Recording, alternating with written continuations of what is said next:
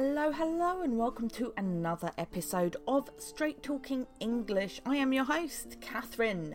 We are looking at Eden Rock this week. It is another poem that is a little bit miserable with the dude's life, but at least I'm not going to go blaming on his dad like I did last week. I am STR8 Talk English on Twitter. If you go Amazon, look up the full context. My fifth book is out. It is the AQA Poetry, Power and Conflict one, which is very, very good. I've also written them about Christmas Carol, Jekyll and Hyde, Sign of Four, and of Mice and Men. When I finish this poetry one, I'm going to do a gothic one as well. Quite excited about that. If you go on YouTube, you can see my face. I'm talking about all kinds of cool context stuff, and when this lockdown is over, I will be out and about again. I think that's everything I do, to be honest, aside from my Patreon. If you like what I'm doing, Patreon/Straight Talking English. Little as £1 a month, you can support my show. And if you're a top tier subscriber, you can commission me to write a thing. Alright, let's get cracking then. Charles Causley and Eden Rock. So, it starts off with this still image of the dad and the mum having a picnic. And 90% sure that's not a real photo. He does talk about real pictures, and I'm going to read you a poem about one of his family pictures in a sec, but this isn't it. So, like most people, he has a mum. He has a dad. His mum is Laura, his dad is Charlie. They get engaged in 1914, they get married in 1915. There is a wedding photo of them, and it's included in the book I'm drawing on quite a lot this week. It's called All Cornwall Thunders at My Door, and it's by Lawrence Green. And from their picture, they look quite a nice couple, really. Like a lot of people, he decides to put his feelings into poetry. And when Charles Causley, I'm going to be calling him Charles and his dad Charlie, when Charles looks back at his life, he looks back at his parents' role. This is what he sees based on the wedding picture. He says, young man, young woman gazing out, straight-backed, straight-eyed from what would seem a cloud of sepia and cream. In your twin pair of eyes I note a sense of the ridiculous, innocent courage, the strange hope things might get better in the lean year of the Lusitania. The ship that got torpedoed by the Germans, and it was full of innocent people, and it's like a great tragedy. That's its whole series, mate. Gas used at the front, Arras and Ypres, more than place names, 1915. My father, driver Causley, stands speckless in 2nd Wessex kit, a riding crop in ordered hands, lanyard well slicked and buttons lit with brasso, military cap on the fake pillar for an urn, khaki roughens his neck. All linked to bayonet charge. I see the mouth half lifted by a scrap of smile. It is a shock to learn how much at last he looks like me. Serene, my mother wears a white and Sunday look, and at her throat the vague smudge of a brooch, a mute pale wound of coral. The smooth weight of hair curves from her brow. Gold chain circles a wrist to mark the day, and on the other is the grey twist of a bandage for the flame that tongued her flesh as if to say, I am those days that are to come. As I walk by them on their stair, a small surprise of sun, a ruse of light gives each a speaking air, a sudden thrust, though both refuse, silent as fish or water plants, to break the narrow stream of glass dividing us. I was nowhere that wedding day, and the pure glance they shaft me with acknowledges nothing of me. I am not here. The unregarding look appears to say somehow, man is a breath, and at the end hides in the fire, in bolting water or the earth. I am a child again, and move sunwards these images of clay, listening for their first birth cry, and with the breath my parents gave I warm the cold words with my day. Will the dead wait to fly? To fly.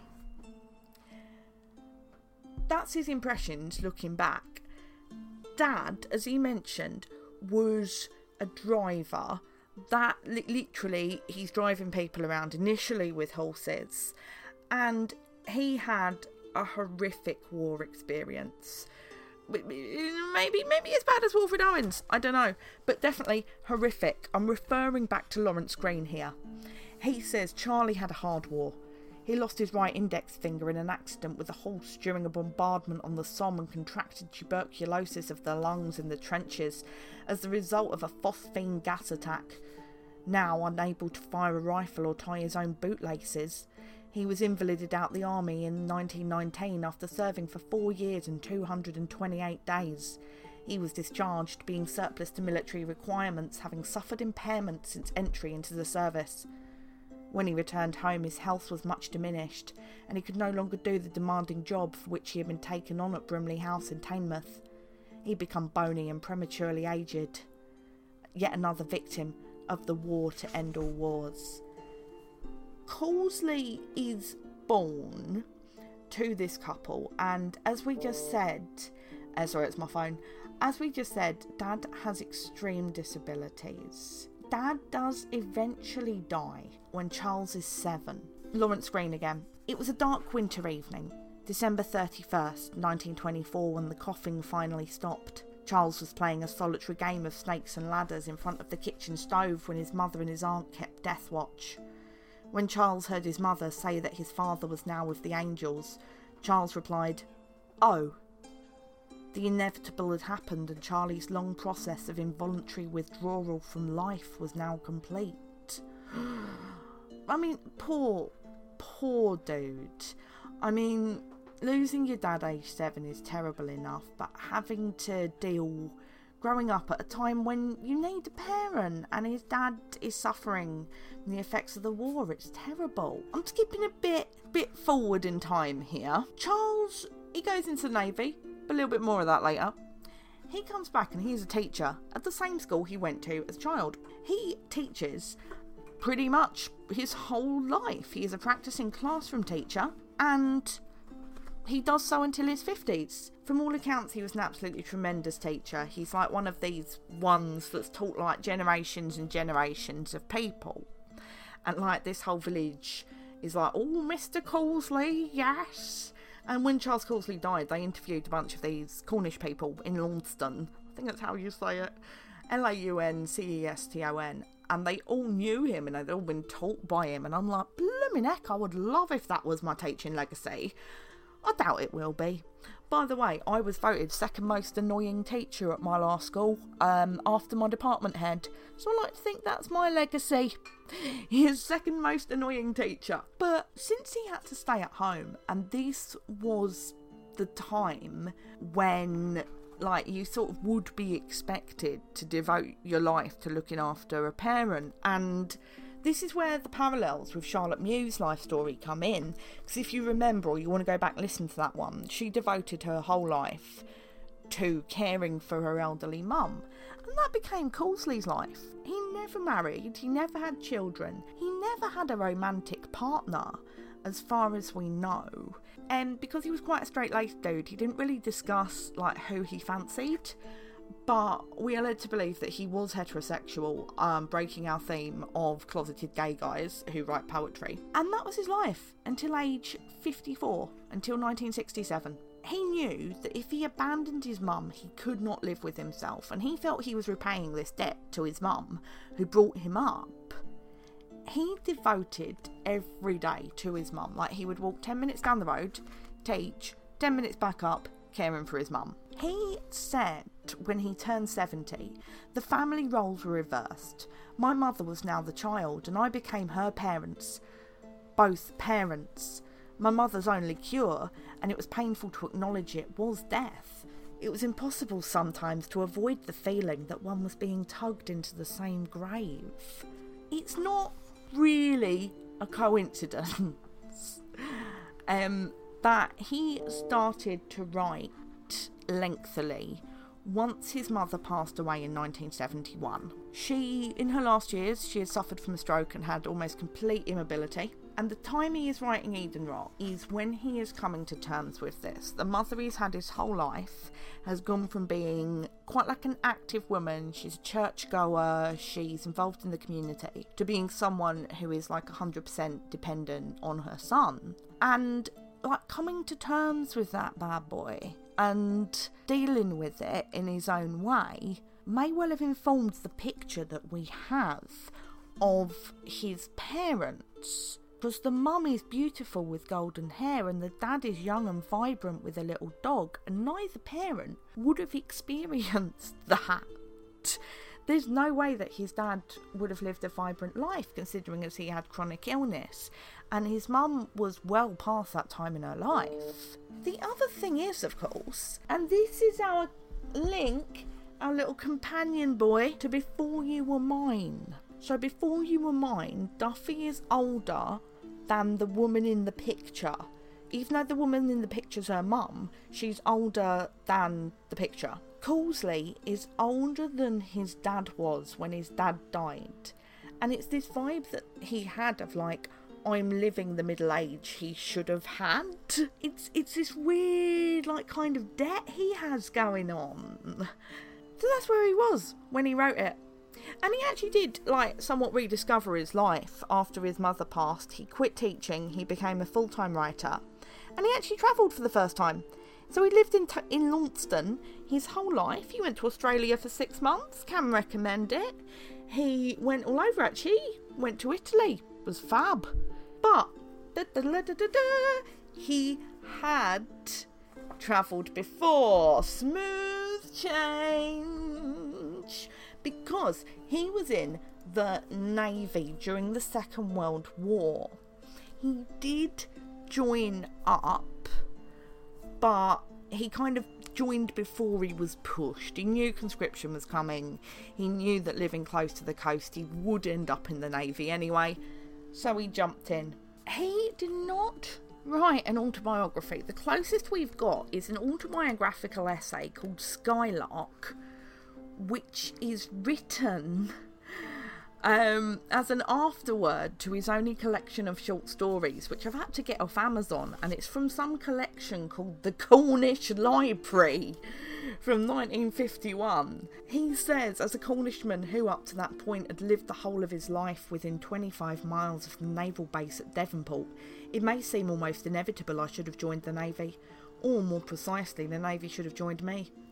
There was nothing voluntary on my part about the process, except for the fact I had expressed a preference for the Navy when summoned to the local labour exchange to register for military service in the doom-ridden autumn of 1939.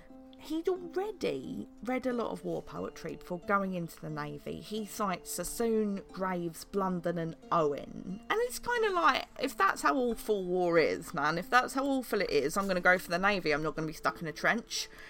Yeah. It kind of messed with his identity. And he saw things that were not good. I mean, obviously he's coming back from war. He's going to have seen a lot of stuff, and this is the age before people talk about PTSD. He saw a lot of things that as a young man he shouldn't have. And he says, what saved me were my companions. The ship's company was composed almost entirely of serving professional sailors and of reservists of various kinds called up at the outbreak of war. Most of them had seen a good deal of action in the very recent Norwegian campaign, and the ship was still groggy from the effects of bombshell and near miss. The crew was under no illusions whatever about the realities of the war in the sea, hoped for the best but quietly expected the worst, and made the best of medieval living conditions.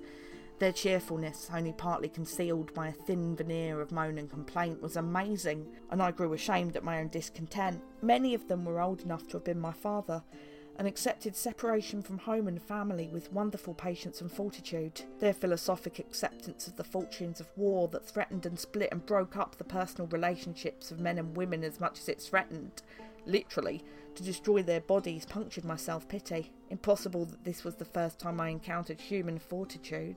But when one of his friends would die, it became this process of experience and moving away from his like little bubble. One of his more famous poems is called Convoy, and it kind of expresses that. It says, draw the blanket of ocean over the frozen face. He lies, his eyes quarried by glittering fish, staring through the green freezing sea glass at the northern lights. He is now a child in the land of Christmas, watching amazed the white tumbling bears and the diving seal.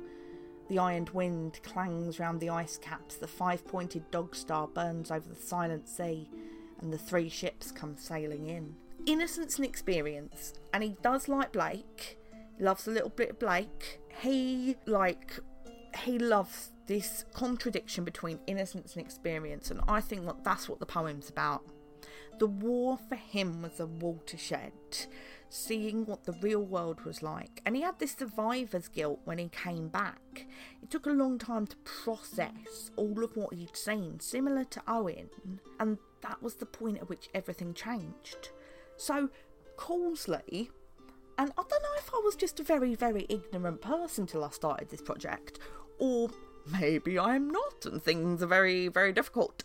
Causley is mostly known as children's poet, and a lot of his stuff, his plays and his poems, have this weird theme of innocence and experience going through them. And some of them are just like jolly rhymes, but some of them are like dark business.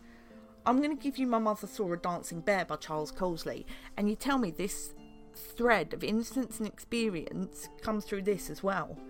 My mother saw a dancing bear by the schoolyard a day in June.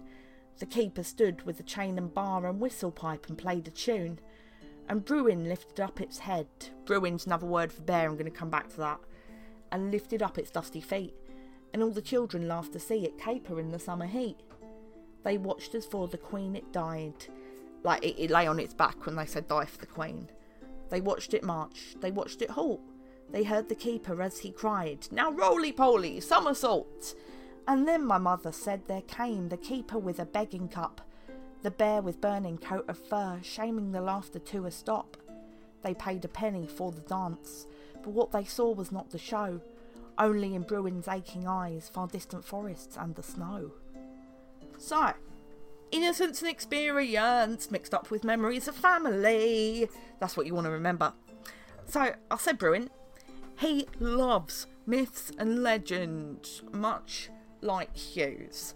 But he's one of them Cornish people that's well obsessed with being Cornish. So I went to university with a girl who was like a Cornish nationalist and is the only person I know who speaks literal Cornish. It's an absolutely beautiful language when spoken. And Causley was one of them types. So of course he's going to use the word Bruin instead of bear. But knowing he's a Cornish nationalist tells us a bit about that three sons thing, doesn't it? As if by three sons. So, he's not a religious dude. His mum is a churchgoer. It's probably not going to be a reference to the Trinity. He liked church in the sense, in a way actually weirdly I've enjoyed Catholic Mass. I used to teach at a faith school and I had to attend Mass, and being somewhat of an atheist, I'd never had to do this before. But it's the element of like sitting there and someone in a nice voice tells you about something and you sit there quietly in a nice building and you think about it. That's quite a nice experience. And he enjoyed the being quiet and he enjoyed the life lessons bit, but he wasn't that religious. He wasn't religious. The three sons thing is called a dog sun. I had to Google this. It's on Wikipedia. And it is actually a meteorological phenomenon where, under certain weather conditions, it looks like there's three suns. But in Cornish and wider Gaelic mythology, three suns is an omen of bad luck. It's an omen something bad is coming. Oh wait! Happy family scene, but something bad is coming. It's the death of his parents. The other myth that I think comes into it, though I haven't got much evidence for it, I was telling my partner about this, sometimes you just sort of have to assume a level of cultural knowledge. So if it's something that like a pretty educated person will know, it's reasonable to assume that someone who is a primary teacher his whole life would know this. And I'm talking about the myth of the River Styx, S-T-Y-X, not the band. So if you're an ancient Greek, you die, like people do, and someone would leave coins in your coffin. You chill on down to the afterlife, and there is a river, the River Styx, and the ferryman Charon will take you to the other side.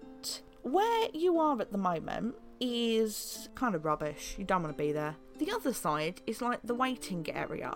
of a train, except what you're waiting for is a new chance, or rebirth like reincarnation, a new body, or something new's going to happen to you. There's going to be divine intervention, there's going to be, oh gosh knows, with the ancient Greeks, Zeus is going to turn up in a swan, or a shower of coins, or something, because Zeus. But that gives a whole different spin to the poem. They're waiting to be together with him to restart his life. They're waiting to be reborn again. It's a poem of rebirth and restarting. It's not necessarily a poem of stopping. They're waiting for their rebirth. And I like that. The idea that, like, through reincarnation, that family will come back, except they'll have, like, a whole life together. It's nice, isn't it? That last line, God, it gets me like a gut punch every time. And if you say it in the right tone of voice, oh my days, it hurts, man. It hurts. So, what did he think it would be like? If I never thought it would be like this. Well, you can never predict the mortality of your own family. That's impossible. And I would like to think that my family be around forever. So is it like, I never thought it would be like this because I thought my parents would live full and active lives? Well, maybe, yeah. As I mentioned, he never had a girlfriend and he never had children. So did he think he would be the one seeing his children rather than still being the child? Did he think, like, okay, when I go to the afterlife, I'll be there with the person I love, with my kids, with the next part of the family? And did he think, yeah, is that what he's surprised? Is that what he regrets? That's my interpretations anyway. He thought he'd be around with a lot of little Causleys. So, Bro didn't really get recognition until later in life, and he's kind of this, like, underground figure where he's won, like, a million medals for awesome poeming, but no one's really heard of him. He died aged 83, relatively recently. He always had control over his own life, especially in the later part. He moved himself into a home, same village. He had friends. He taught a course at a university. He was friends with the writer Susan Hill, who did Woman in Black. And he lived a very full life. But much like Charlotte Mew, and I keep coming back to this because their lives seem to have been this weird parallel. And if Charlotte wasn't lesbian, then maybe they could have made this amazing couple if they'd been born at the same time, of not getting what they deserved when they were alive. And considering that he spent his whole life as a teacher, primary teacher, and he spent his whole life, like, writing poems for children, being around children, when he himself did not have any, I think he would have blooming loved it, having his poem in our anthology. I think he would have had an absolute blast, to be honest. I really like that. And you can hear interviews, you can hear his readings. He did quite a lot of stuff for the BBC as well, so you can hear his voice. And he sounds like a nice old soul. Well, alright, Charles. Thanks very much. I'm glad that I made an old man very happy. I like to think he might have enjoyed this podcast as well.